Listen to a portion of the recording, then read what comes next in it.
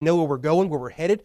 And as we've been talking about, John has, of course, been writing to instruct these believers, to encourage these believers, but even more so to warn these believers as well of the apostasy that is surrounding them, the false teaching that is there.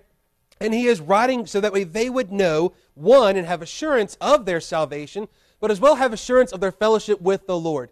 It is not merely enough just to have your salvation. We must go further and have fellowship with the Lord, because our salvation is just the beginning. We go through the rest of our life and we must draw near and have fellowship with God. You can have fellowship with other believers, and we're called to do so, and we should have more of that, but we need, ultimately, before anything else, fellowship with the Lord our God.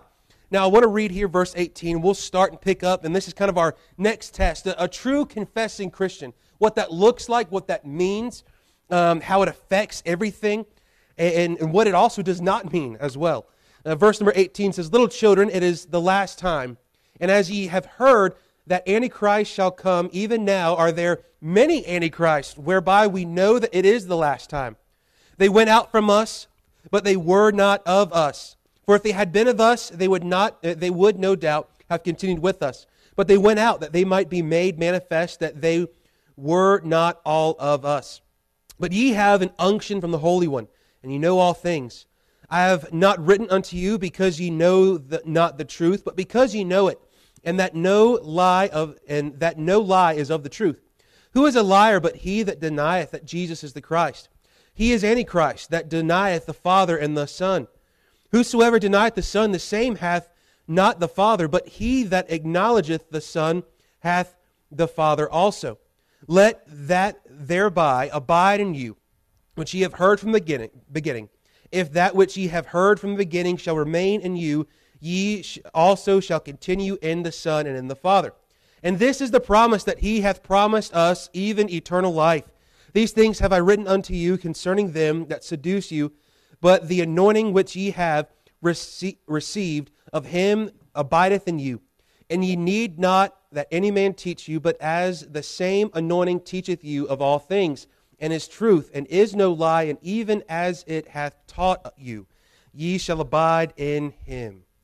Now there's a whole lot going on here, but it begins and really flows out of verses 18 to 21. He begins, of course, with little children, as we've talked about. He's repeated this sort of phraseology in addressing these believers. One, because at this point, John is the elder statesman of the church. He is going to be the last living apostle. He's writing to younger believers, both literally in age, but as well as in their walk with the Lord. He's literally been there from the beginning.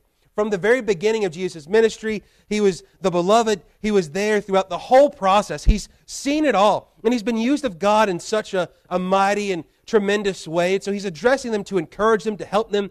Because all of us, when we are saved, we become little children, but now in Christ. We are little babes, and we must understand that a little baby doesn't start chewing on steaks immediately, does it?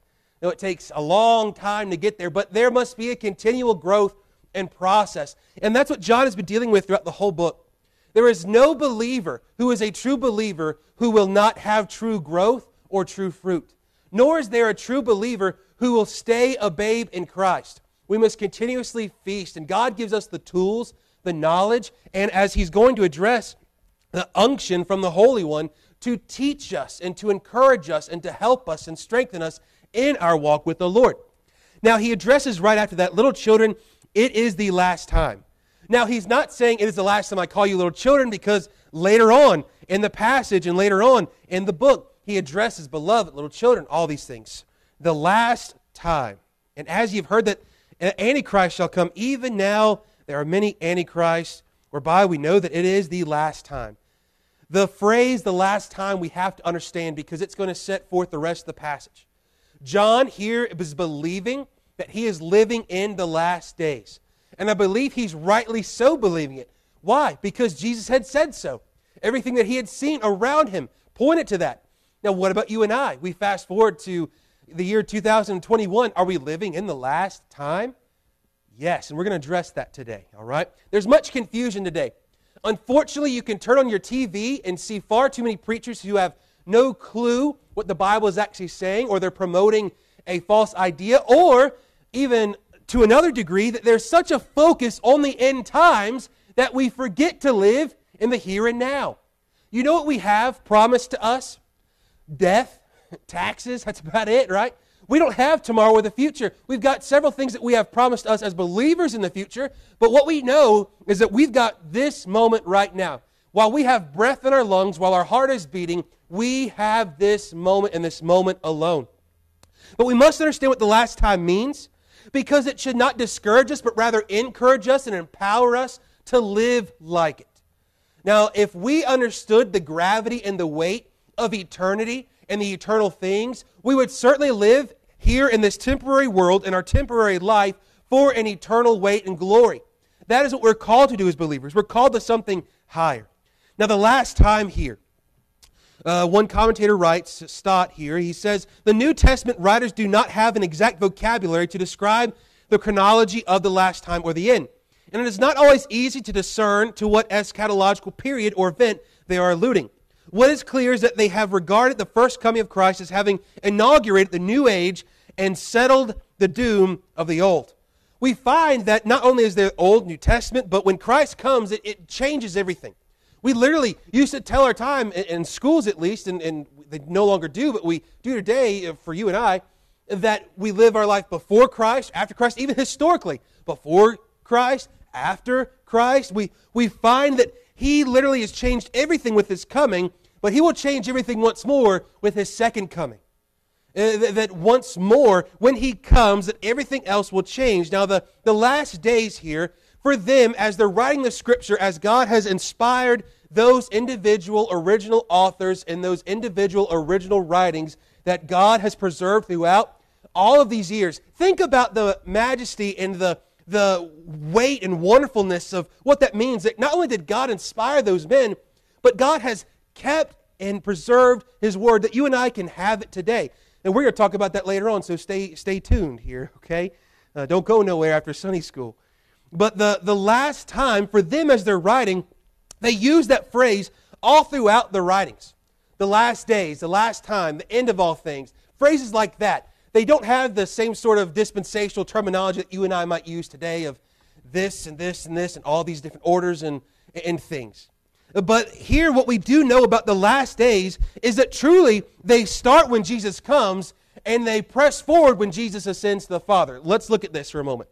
The last days have been the last days since Christ.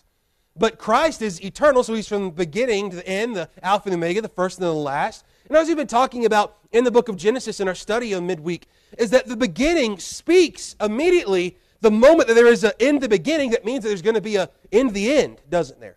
It is naturally shown that linguistically that there's going to be an end. If you are born, then what does that mean? There will be an end. So if we have this created world, we know that there will be this end of what we know as human history. First of all, His incarnation. These next three things I'm going to give you, His incarnation, His passion, and His ascension are beginning the last days, if you will. What we have is His incarnation brings God in the flesh to tabernacle with man.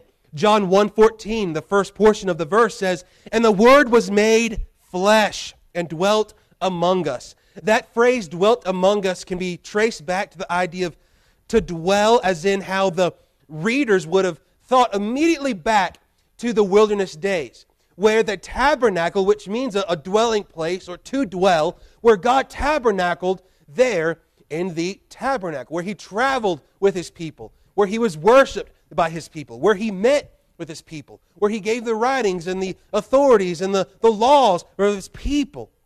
We find that God has come not just in some sort of sign or vision or in the heavenlies, but rather God in the flesh to dwell with us. But it also points to our future promise, according to the book of Revelation, that there's coming a day in the new heavens and the new earth where God will wipe away all tears and that He will dwell with us and we will dwell with Him. It's that same phrase, that same beautiful picture of it all. Excuse me. Furthermore, we find that His passion brings about the last days as well. With His coming, we find the last days because what had taken place in between the minor prophets being written and preached and the Gospels is we have this big, long gap of silence almost, of just silence, if you will, of where there's nothing major happening per se, or there's no more biblical account that's given and recorded. But we know that there's a silent period. But then, who bursts on the scene? Well, God sends a forerunner, John the Baptist, to preach, not himself, not his own kingdom, but rather to prepare the way for the kingdom of God, to prepare the way for the King Jesus, who comes, as he was foretold in the Old Testament, pointing and bringing us now to Christ comes, which changes the world that he's in. But then his passion brings about the last days in this sense. His passion meaning his death, burial, and resurrection. That is what we call the gospel, the good news. That is the only way of salvation, the only means of salvation. It is by grace alone, through faith alone, in Christ alone, and what he has done alone. It is not your work. It is not your ability. It is all in his ability to save souls and his work that did and provides the opportunity for souls to be saved. And we find that his passion is not just death, burial, and resurrection, but as well, and what that does is it takes us to the last days of going from law to grace. It opens up the door and provides the opportunity that for whosoever shall call upon the name of the Lord shall be saved. That is what we're living in. That is what has been ushered in with what Christ has done.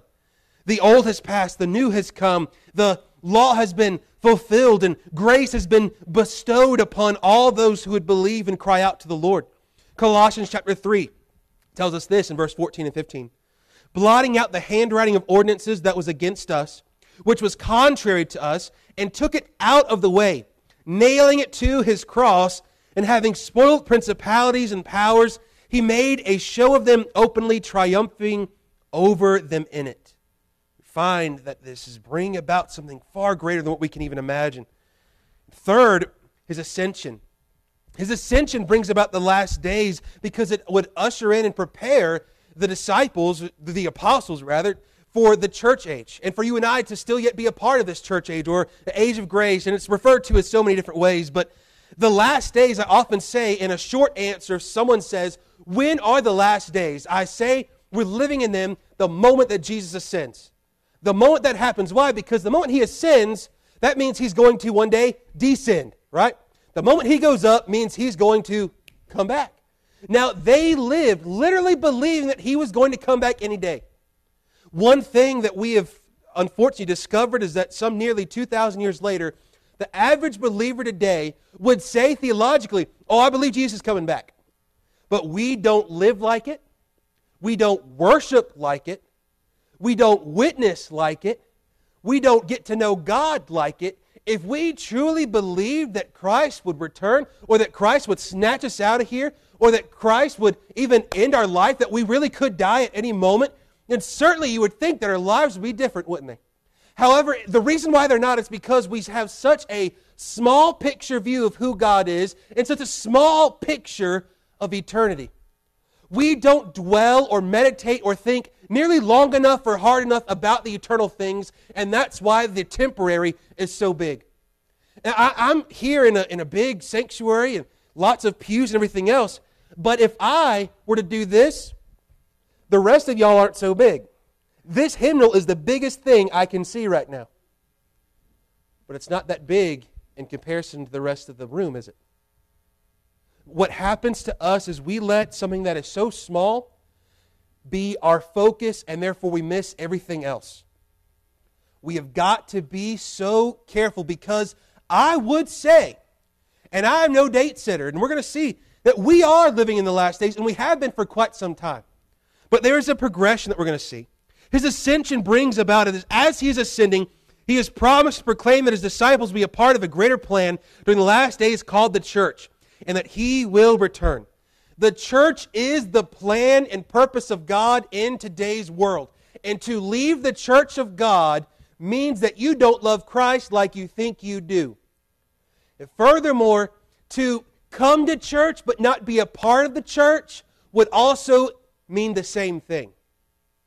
There is a difference. To be a member of the church, this is a covenant body. This is a covenant relationship. And even more so in a greater picture, it is a marriage. The church is the bride of Christ, married to the bridegroom who's preparing a place for us to one day call us unto himself where we shall ever be. And we are to be pure. We are to be prepared. We are to be holy before Him. We are to be longing and anxious for Him. Instead, most of us are longing and more anxious about an Antichrist, as John is talking about, and more anxious about the things of this world, and we're not thinking about the marriage that takes place and the union of which we are to have even now on this earth. We miss the whole idea of what church is.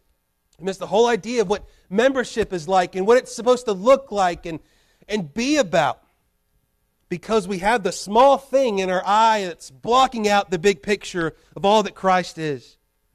Acts 1:8 tells us, "But ye shall receive power after the Holy Ghost is come upon you. And ye shall be witnesses unto me both in Jerusalem and Judea and in Samaria and unto the uttermost part of the earth." This is still yet in fulfillment to the degree that we are still proclaiming the truth to a lost and dying world. And by the way, the world is lost and dying. And we're not just talking about sending missionaries, but we are the sent missionaries. Realize that our missionaries, we have more missionaries in this room than we have on our board.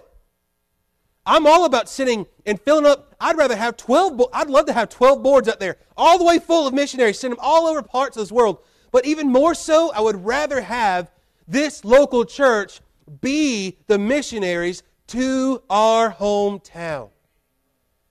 Now, wouldn't it be a shame? What would you think about this?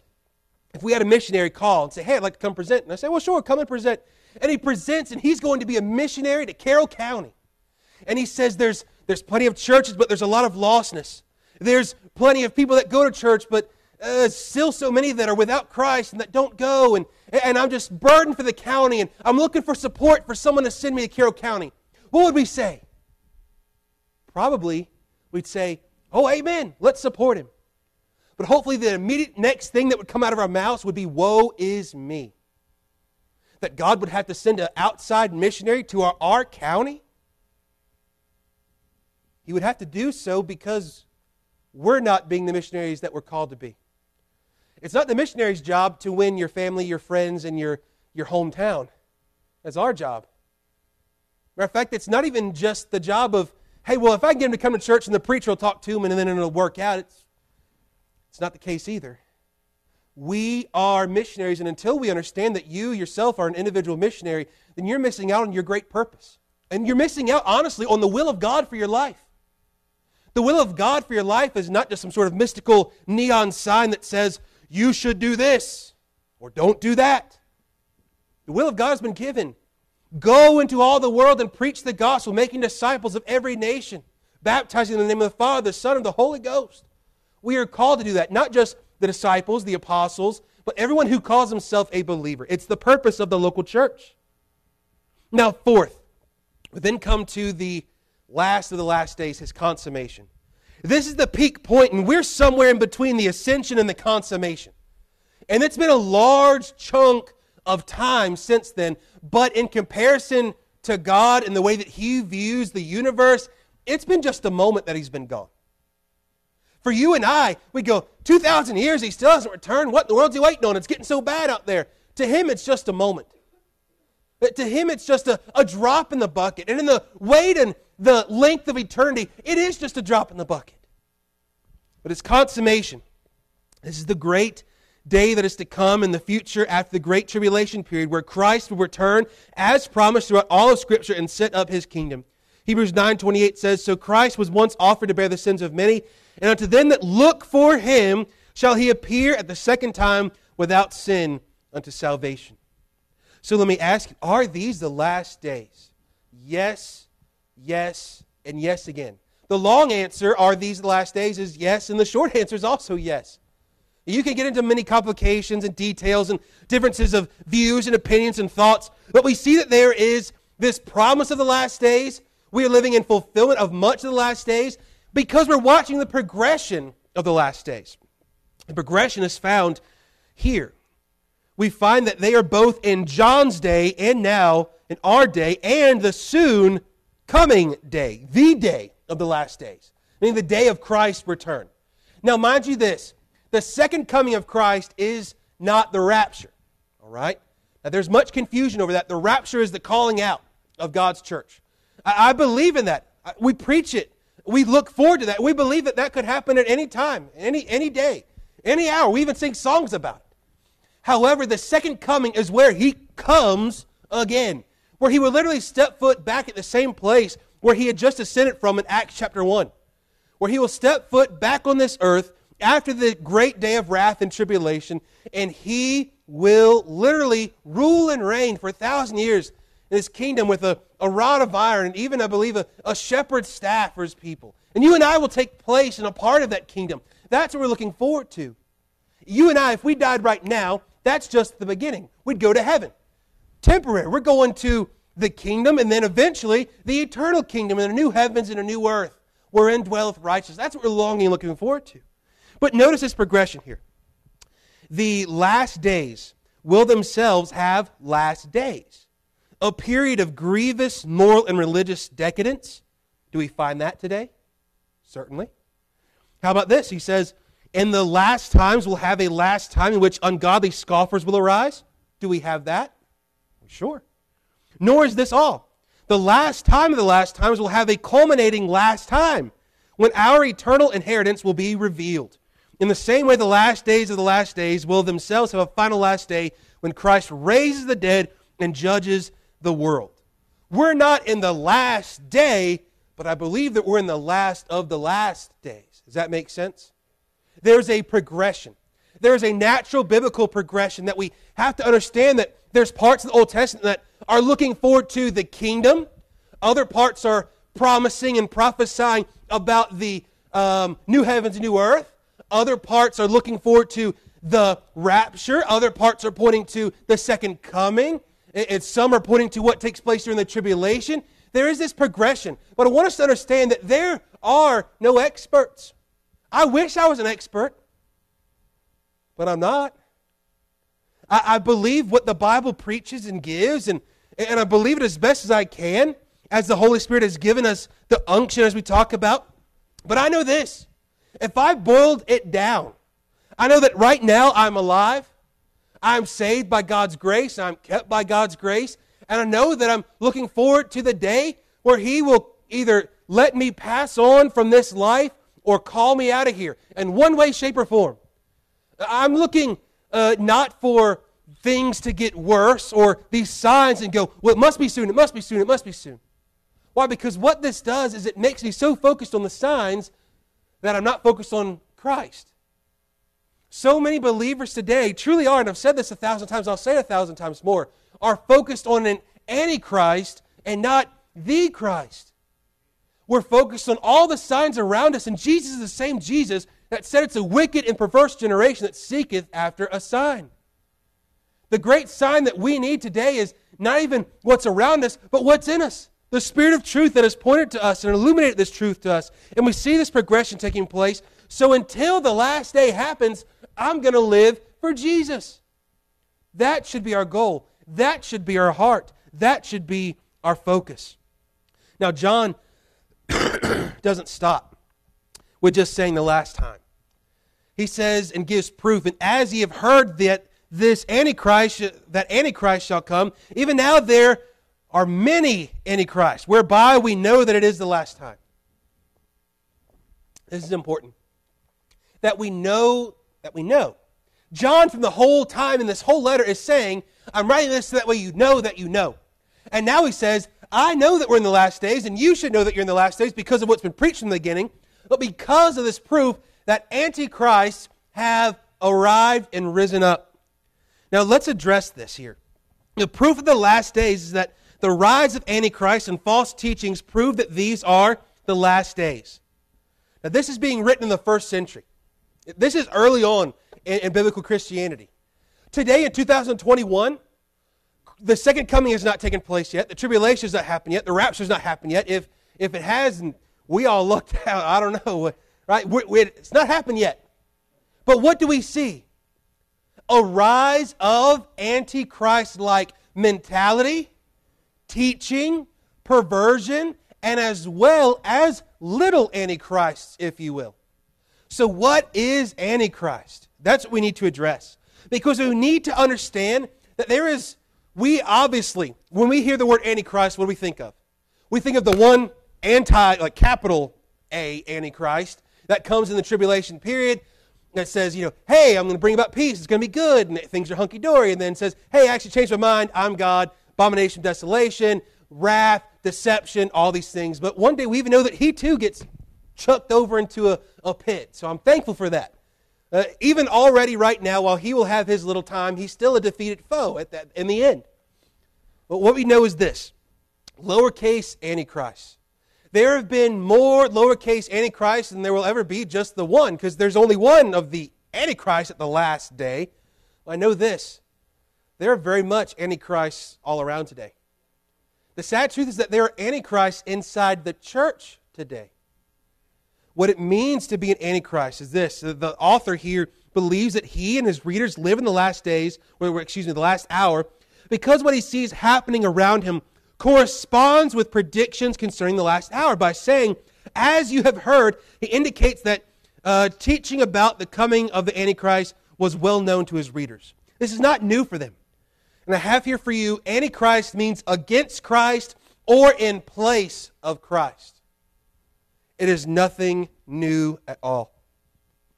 The doctrine of Antichrist is traced back not to just John's day, but back to the very Garden of Eden itself, where the slithering serpent, Satan, comes along and gives an Antichrist doctrine, a false gospel, a false picture of who God is, a false idea and understanding. Well, did God really say? And, if God was so good, why would he withhold this from you is the idea.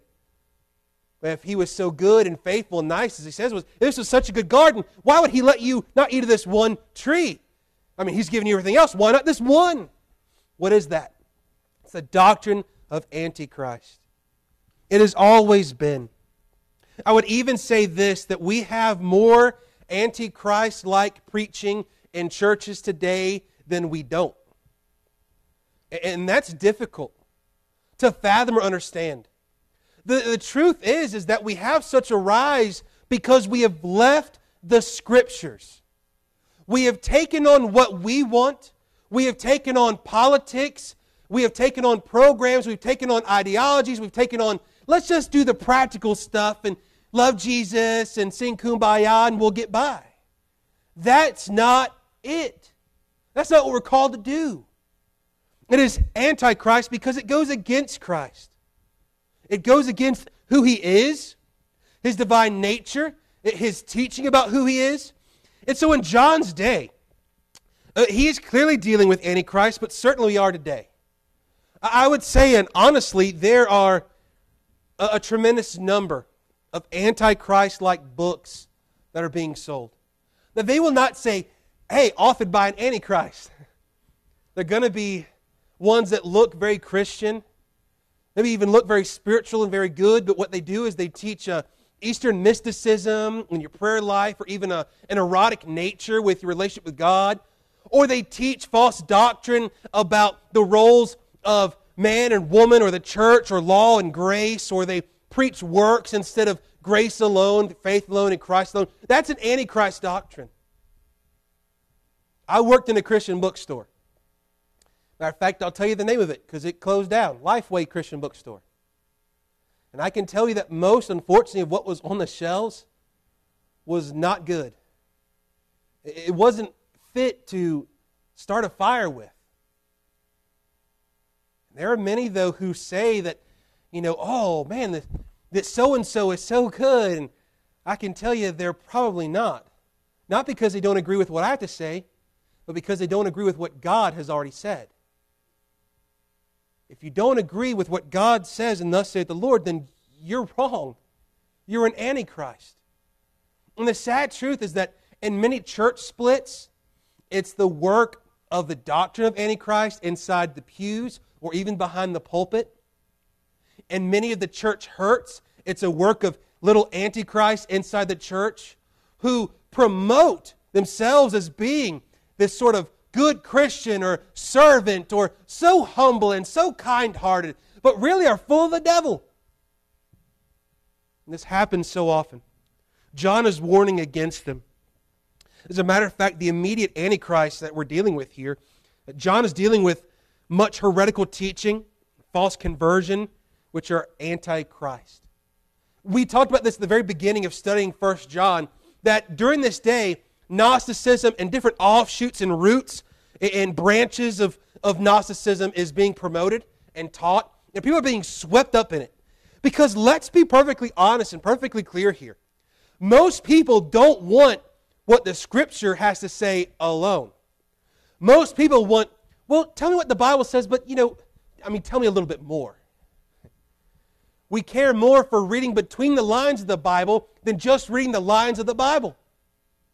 We want the gray area and not just satisfied to take, here's what God says, and if I don't fully grasp it, well, then there must be something more. I've got to find my what-ifs and my well, how-abouts and my who's and what's-its. We're called to just trust the Scripture. Antichrist doctrine comes from not trusting, not believing, not living, not teaching the Word of God alone. It must satisfy us. If the Bible's not good enough for us, then what are we even doing? The Bible should be more than just an add-on to our faith. It is our foundation of our faith. And for John in these days, what is happening is that there are these emotional groups like the Gnostics and the mystics who are stirring up inside the church who are saying, hey, yeah, believe Jesus, but also, he wasn't fully God. He was just a man who God then gave special powers to. Jesus was not a magician. He was God, is God, forever shall be God, because He's always been God. How about this? There were others then at John's time that we just talked about who they said, well, he was maybe God, but He didn't really actually come in the flesh. People just saw an apparition. He wasn't a ghost. He wasn't a vision. As we just read earlier, and the Word was made flesh and dwelt among us. Now, John uses that because John's writing that in the Gospel of John chapter 1. Why? Because in that day there were those who denied Jesus' deity and His humanity. You know what happens in 2021 still today? People denying Jesus' humanity or His deity. However, even your average run-of-the-mill historian or scientist who does not believe the gospel or does not believe the Bible says even now today that more than likely He was a historical figure.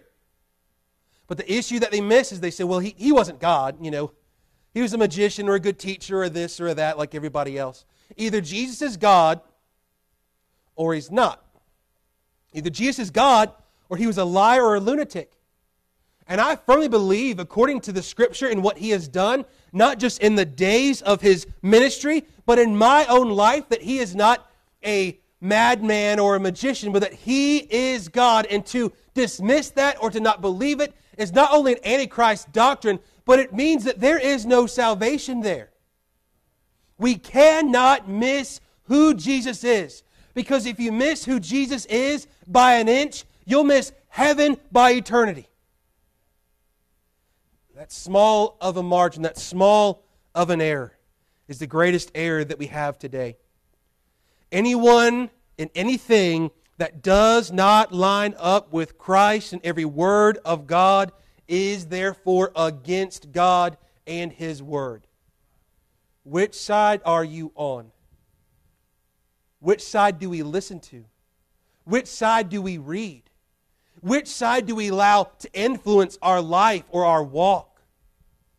It is time we, as the church of God, understand that we're not looking for just the one Antichrist, and that we're not even just focused on the many Antichrists around us, but that we're knowledgeable of who they are, that we might mark them and avoid them and even tell others about, hey, stay away from them. But that we make so much of the Christ that everything else just pales in comparison. That everything else is just, it doesn't even bother me anymore because lost people do what lost people do and the lost world does what it does. But I see Christ upon His throne. And I know that Christ is true and that Christ is God, that Christ has come and that He has died, He was buried, that He has risen the third day according to the Scripture to give me life. And one day He's going to call me out of here and I'll have eternal life with Him forever and forever. That's what we're looking forward to. That's what John calls us to here. We know that it's the last time today. The very same reason. Today, if you're struggling with following an Antichrist, but you're not sure if you are or not, test them with the Scripture. Don't test them with your emotions or how they make you feel. Because there are plenty of great antichrists who are great at talking. But they don't know the Lord. And they're not pointing you to the Lord either. Let's get back to Scripture. Let's get back to our Savior and Him alone. Let us pray. Our Heavenly Father, we thank you for this time. Thank you for each one that's here. Thank you that we could study your Word. And Lord, I pray that you would help us be mindful of these things around us and the false teachings, but even more so to make much of you. Lord, that you would be so large and so grand in our eyes that we would see nothing else and no one but you, and that it might drive us to know that we are in the last days. And Lord, even if today was our very last day on this earth, God, that we would live it for you, for your glory, for your honor, and for your purpose. Lord, I pray now that you would prepare our hearts for the worship service, Lord, that we would have right hearts and minds prepared to worship you in spirit and in truth, and that, God, you would do a great and mighty work here today through the preaching of your word, through your Holy Spirit, God. We love you. We thank you for this time once more, and we ask all this in Jesus' name.